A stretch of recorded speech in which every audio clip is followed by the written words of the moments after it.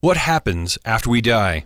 Chip Ingram is our guest this week discussing everything that awaits those who die in Christ. It's a great episode. It's episode 45 of the Church Leaders Podcast. Welcome to the Church Leaders Podcast, where we're helping you lead better every day. And now here's your host, podcasting from scenic Colorado Springs, Colorado, Andrew Hess. Thanks for tuning in to episode 45 of the Church Leaders Podcast. I'm Andrew Hess, your host, and this week our guest is Chip Ingram. Chip is the senior pastor of Venture Christian Church in Los Gatos, California, and the CEO and teaching pastor of Living on the Edge, an international teaching and discipleship ministry. We invited Chip to talk to us about his new book coming out on heaven, and this is a fascinating conversation. I really think this is a conversation that you'll refer back to throughout your ministry as you're helping people transition from this life to the life to come. And now, here's our conversation with Chip Ingram. Well, Chip Ingram, welcome to the Church Leaders Podcast. It's such a privilege to have you on the show again. Well, thanks so much, Andrew. It's great to be here. And yeah, you were on the show with Francis Chan last fall, and you are officially the first person to be invited back and be on the show again. So congratulations. I'm honored. Really honored. Thanks so much. Yeah, and we are so excited to talk. We have a great topic to talk about today. We're talking about heaven, and I know it's something that has been on your heart, that you've preached on, and that you have a new book coming out on heaven. Talk to us about kind of your journey with your faith and how God has moved this precious doctrine kind of up in your radar as a pastor. You know, that's really a great question. I didn't grow up as a Christian, so heaven for me was, I guess you play a harp, get wings. Everyone has a white robe, and I guess you don't have feet because there's always white smoke, when pictures in heaven. And then I trusted Christ, and so I read through the New Testament a few times and got an idea maybe that it's a big worship service from the end of Revelation, and that it was by grace that you got there. And then as I grew as a Christian, as a pastor, I really came to a watershed moment. And just candidly, for other people, I did not study heaven thoroughly. And so a lot of my general thoughts about heaven were as much informed from culture or more than the Bible. I knew Jesus was there. I, studied the basic passages, but my dad was dying. And he was a World War II vet. He had been through horrendous things, Guam, Iwo Jima, was wounded, came out of that radical conversion in his 50s, but a tough, hard guy who could just Marine. And he's 85 years old, and he looks at me and goes, Chip, I know I believe in Jesus. He's changed my life. And then he looked me in the eye and said, I'm afraid to die. Mm-hmm. And I think he was more honest than a lot of Christians. And so, I gave him, I'm a young pastor. Well, Dad, here's stuff. Jesus is there, et cetera, et cetera. And when I saw the look in his eyes, what I think a lot of Christians experience, Andrew, is it'd be like this brochure. And on the front of the brochure, it says, Jesus is there. It's going to be great. And then you open the brochure and it's basically blank. Here's a bunch of clouds and a couple of harps. And I think the unknown, it was like, I know Jesus is there, but is this a long church service or, the complete unknown, or maybe the misconception that you can't know much. And to make a very long story short, I realized then I couldn't articulate, and I rarely ever thought about heaven. And so I began to study. I got some good information from my dad. This is what heaven's like. His wife began to, read it to him day after day after day. And to end, it was a pretty exciting story, but it really is how heaven became important to me. And I got a call from a buddy who found out my dad was dying, and they said, if you want to be here, you better get here right away. And my buddy picked me up and got me to North Carolina in a very fast fashion. Went up these back stairs 1:30 in the morning, and I had one of those, he was really dying, and had one of those bursts of energy, super lucid, just before he died. And we had one of those talks that every son or daughter would long to have with your dad, ask about my family, any regrets he had. And as we're having this great conversation, the nurse came in and said, Mr. Ingram, I just want to make sure we have all the written documents, but let me be sure, you do not want a feeding tube. You don't want us to take extreme measures to keep you alive. And he turned to her and said, young lady, don't do anything at all that would keep me around here any longer. I know where I'm going, and it's exciting and going to be great. And what I realized was when he understood specifics about heaven, it completely changed his perspective. And I think we have a lot of Christians who know it's a good place to go. And many of us, like me, maybe pastors who have a general idea, but have no idea that the place that we're going to go is a lot like the earth before there was sin. And there's an intermediate heaven. And that what we do on earth has a direct impact on the quality of our life in heaven. Just a lot of things that I never knew about, Andrew, that have really changed practical ways of how I live. Wow, and I think that's so powerful to see. The power of heaven is that when people that we love and that we care for are transitioning, that one of the ways we can love them is to point them to a very real biblical hope. And there's so much in our culture that gets it wrong. Well, I think one of the things that is so challenging for people today is there's all kinds of movies about heaven. There's a lot of fictional books about heaven, and it seems like you can kind of find a lot of different people within Christendom who have really different perspectives on heaven. So tell us about how dangerous that can be with all these different perspectives. Well, I think it creates amazing confusion. And as you know, Andrew, all the research right now is we may be living with the most biblically illiterate, I mean, not insincere, but biblically illiterate Christians ever, at least in America.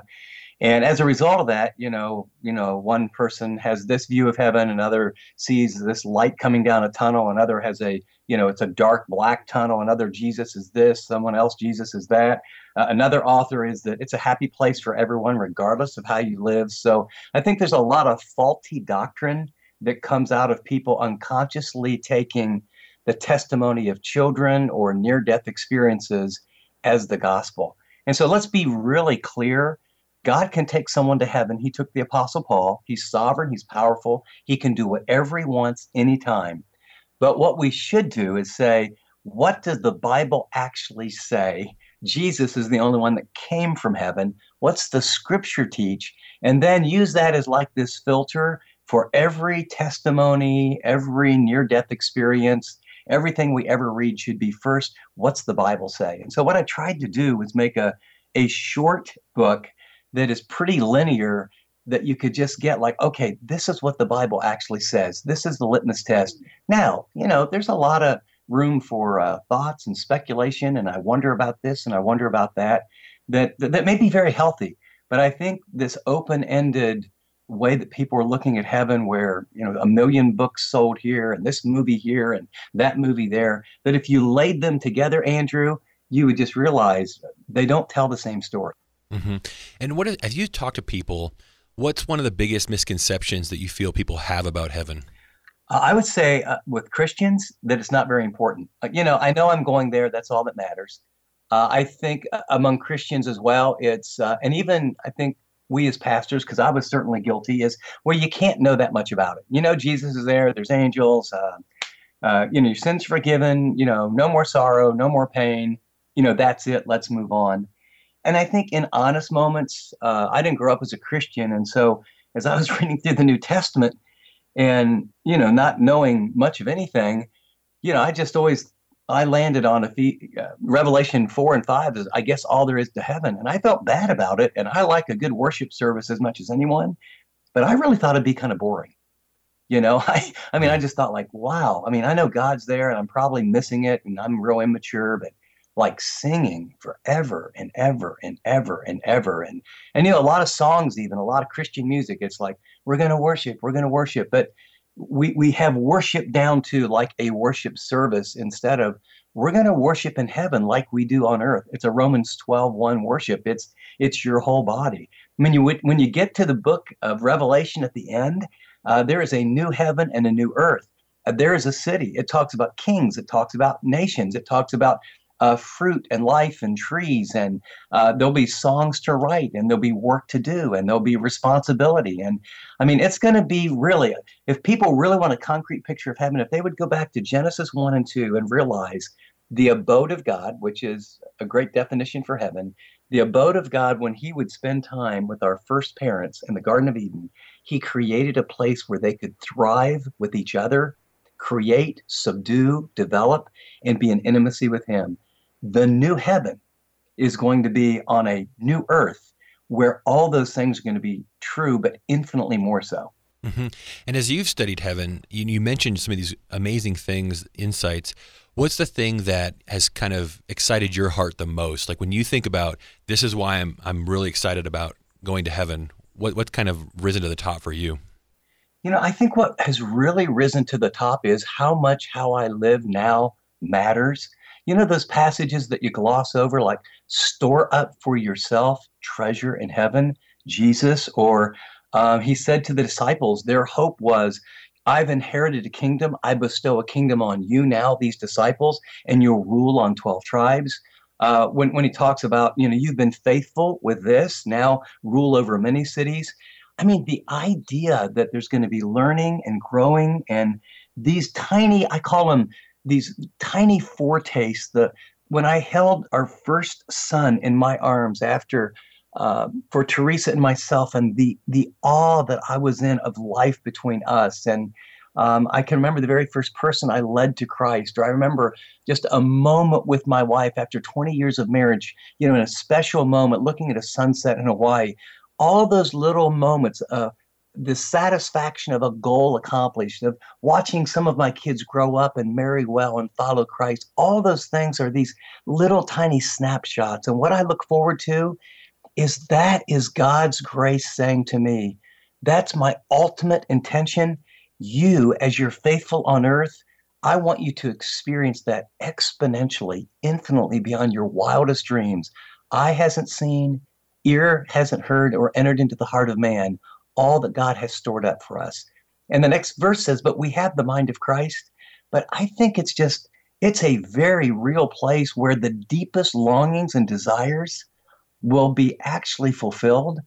And there really is a correlation between my faithfulness with my time, talent, treasure, and opportunities now. I didn't think that way. I didn't used to think like that at all. And it really changed my perspective. Yeah, even just as you say that, it's so powerful to just think about all those things together. I know that one of the things that a lot of our listeners, a time when they may need to think about these things and to share them is when they're walking with somebody through death. They might have people in their congregation that are dying and ask about heaven. And I know that you have something that you've prepared that you've called the 2-minute drill, where you talk about kind of what those first 2 minutes after you die will be like. Could you share that with us?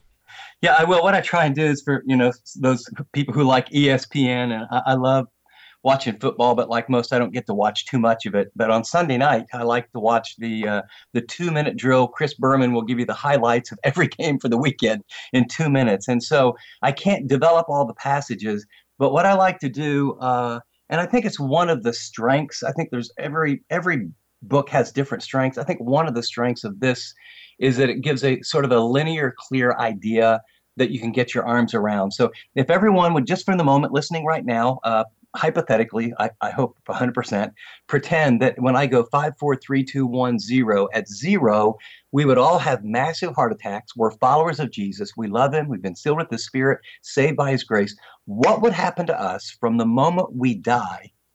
Brain waves stop, heart stops beating, to the moment we go through this entire journey of what the Bible talks about of a new heaven, a new earth. So 5, 4, 3, 2, 1, 0.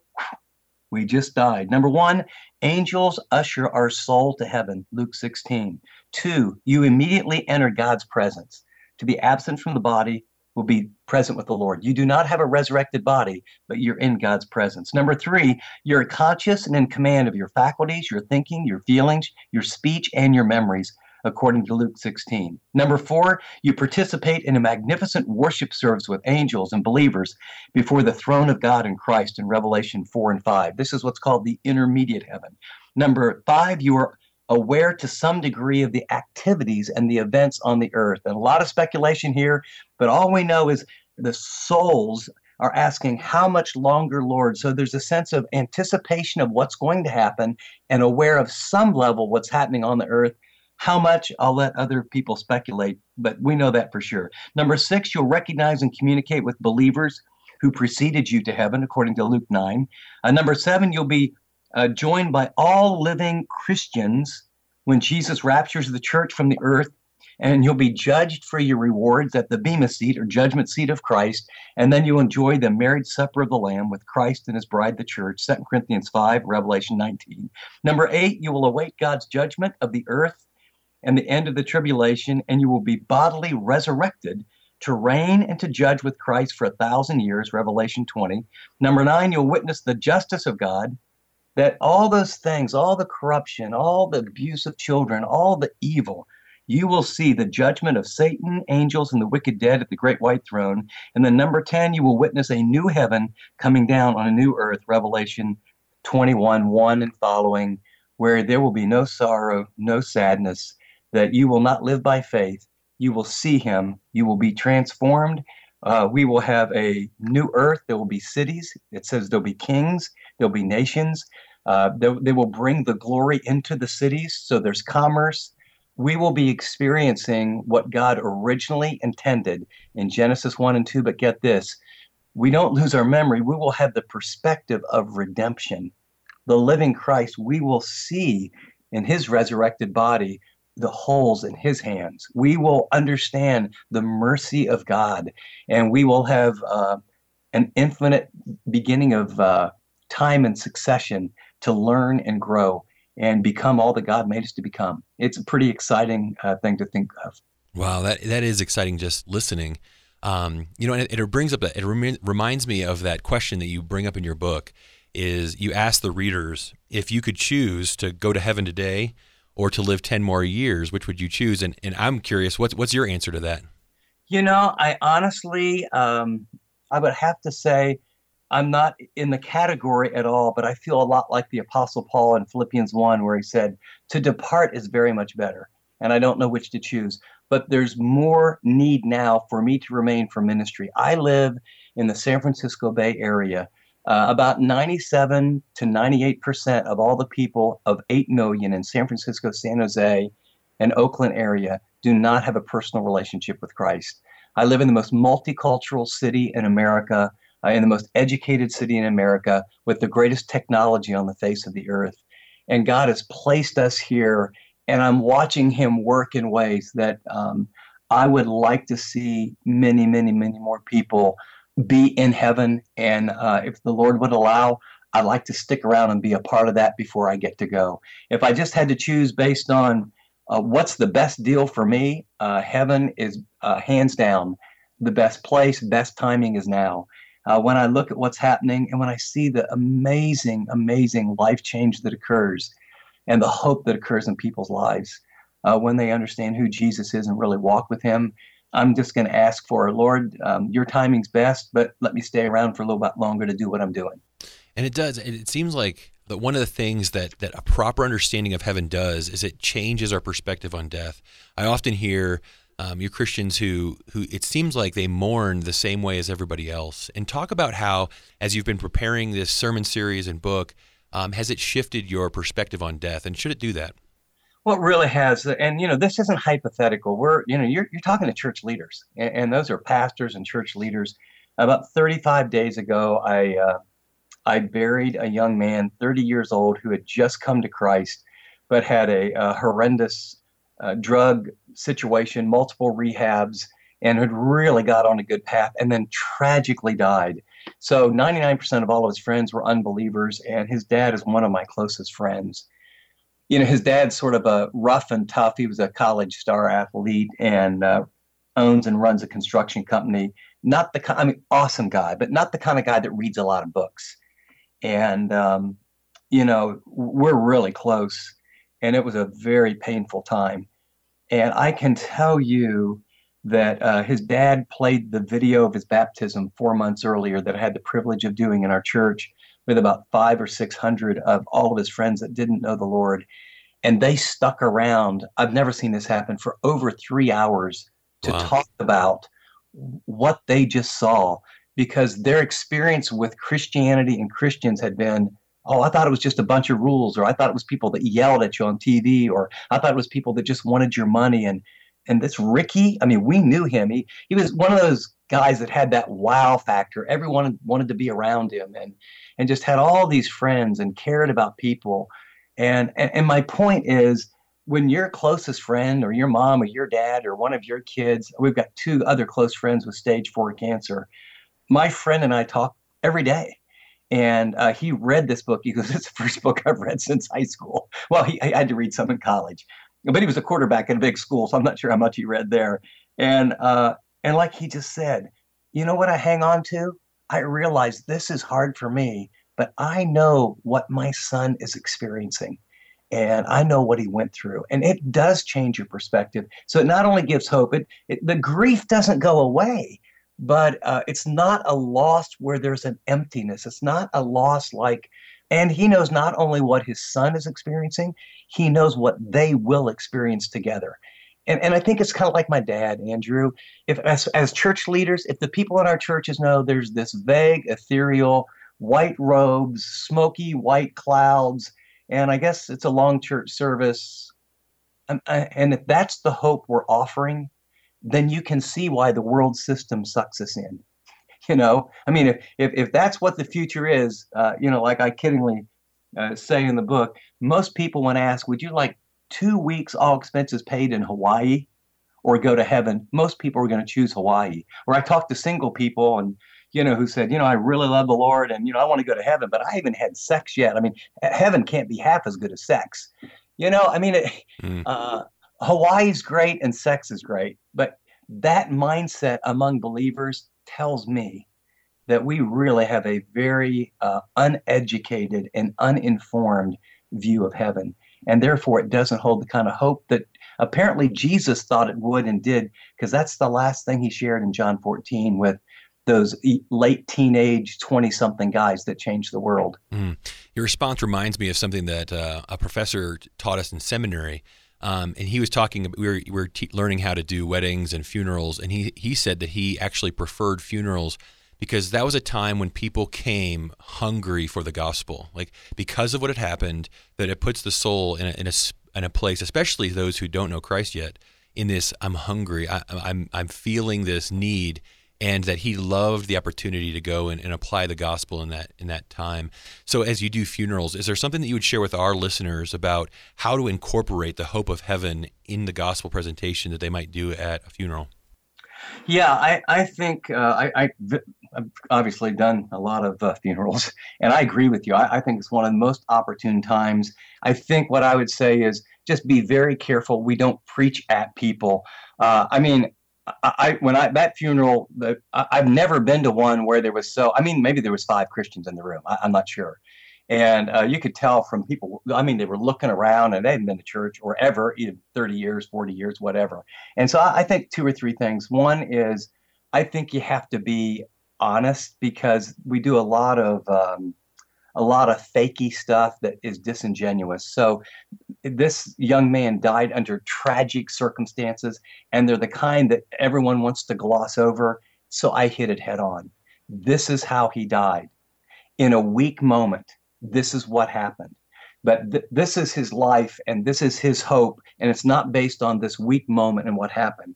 I think the second thing is not preaching at people. It's saying is, God loves us. This is his plan. This is his desire. And you can tell the story of the person, especially if they're a believer, but tell the whole story. I've been to memorial services or funerals where everyone knows this person, their character was far from, and, you hear these glowing stories and, you're sitting there going, now, am I at the wrong place? Because the person they're describing is not even close to the person that we all knew. And so I think being authentic and honest, and then I think being bold, and not being bold as in coming after or at people, but being bold to realize we're all going to die. This is a moment. We're all here. We all had a plan. Our schedules are full, but we're all here because this person mattered to us. And you know what? We're all going to face exactly what, in this case, this young man faced. God wants you to know, and then you share the gospel lovingly and clearly. And then I talked about what the hope of heaven is very specifically. And what you find is, one of my friends, his son died, but one of his buddies owns a pizza place. And he just said, you know what, I want to serve people. So there's like 70 pizzas, and we had this big open area. I've been to funerals, you eat pizza, cry a little bit, hug the guy, and leave. That didn't happen because partly none of these people were church. They didn't know there was a protocol. They stuck around for over 3 hours, and I had people come up to me and people come up to my friend, and they told me stuff. I thought, have you told your therapist this yet? But what happened was they felt and experienced a place where the real issues are life, and it was safe.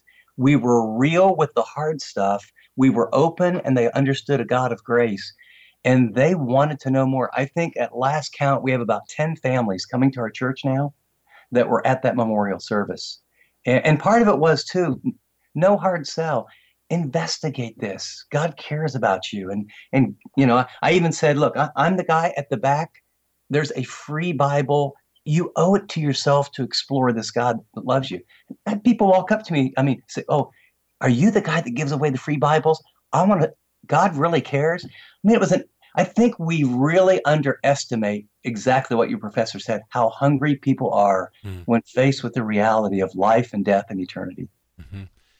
And Chip, when somebody comes to you, and I would think in a lot of, as you're ministering, especially in a funeral like that there would be a lot of people that as their eyes are open to the gospel, that there's kind of this moment of mourning for family members and friends who died not knowing Jesus.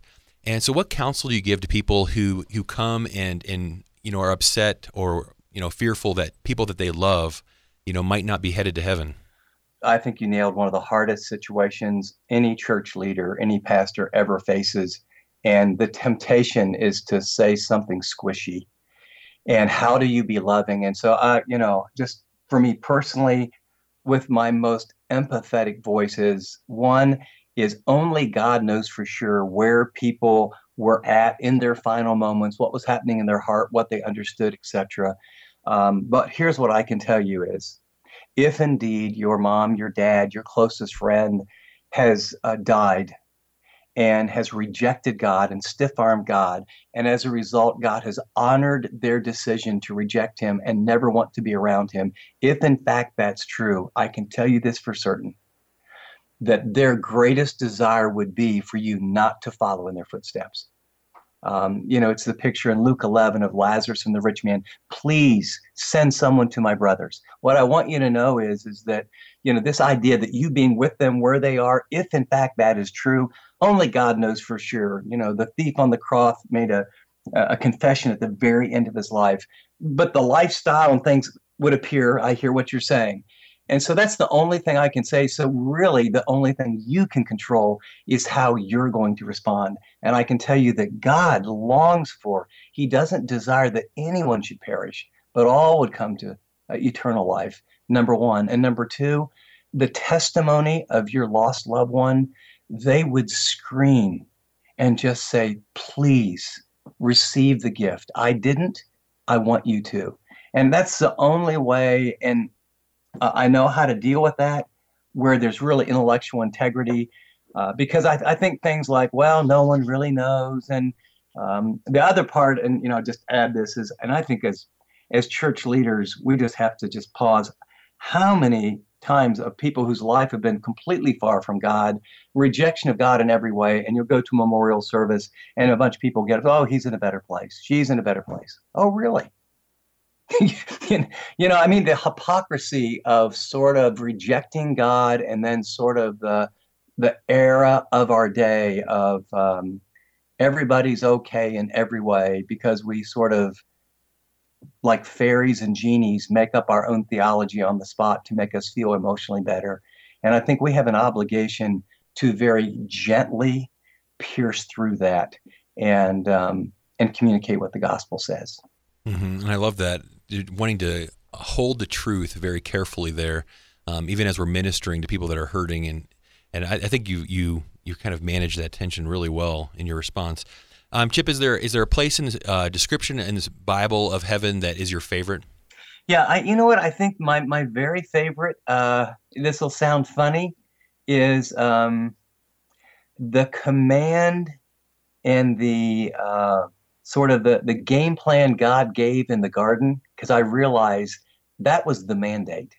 And then I skipped from there to Revelation 21 and 22, where things are made right but there is a very concrete place where my gifts and my role and what God made me to do will get to be played out in action, not floating around in some sort of spiritual body, but on a real concrete earth in the presence of God with people that I love in a perfect environment of fulfilling what God made me to do.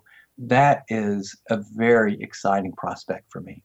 That's exciting for me too, and I think that's going to bless so many of our listeners. Thank you so much for your time. Chip, is there a place, I know that you have a website where pastors and ministry leaders can go and get more resources that accompany your teachings here. Is there a website that they can go to? Yeah, there's a landing page they've created for this particular topic called realheaventhebook.com. Of course, all one word, realheaventhebook.com. And so, yeah, the book, you can get a chapter. There's small group resources there if you want to do it in your church. We've had a great response of people studying it. And then I have sermon notes for all my messages. And for those that are interested, and it says by permission, and you have my permission, church leaders and pastors, but livingontheedge.org, any series I've done, including the one on heaven, there's a place to click. It says message notes. You can download those for free.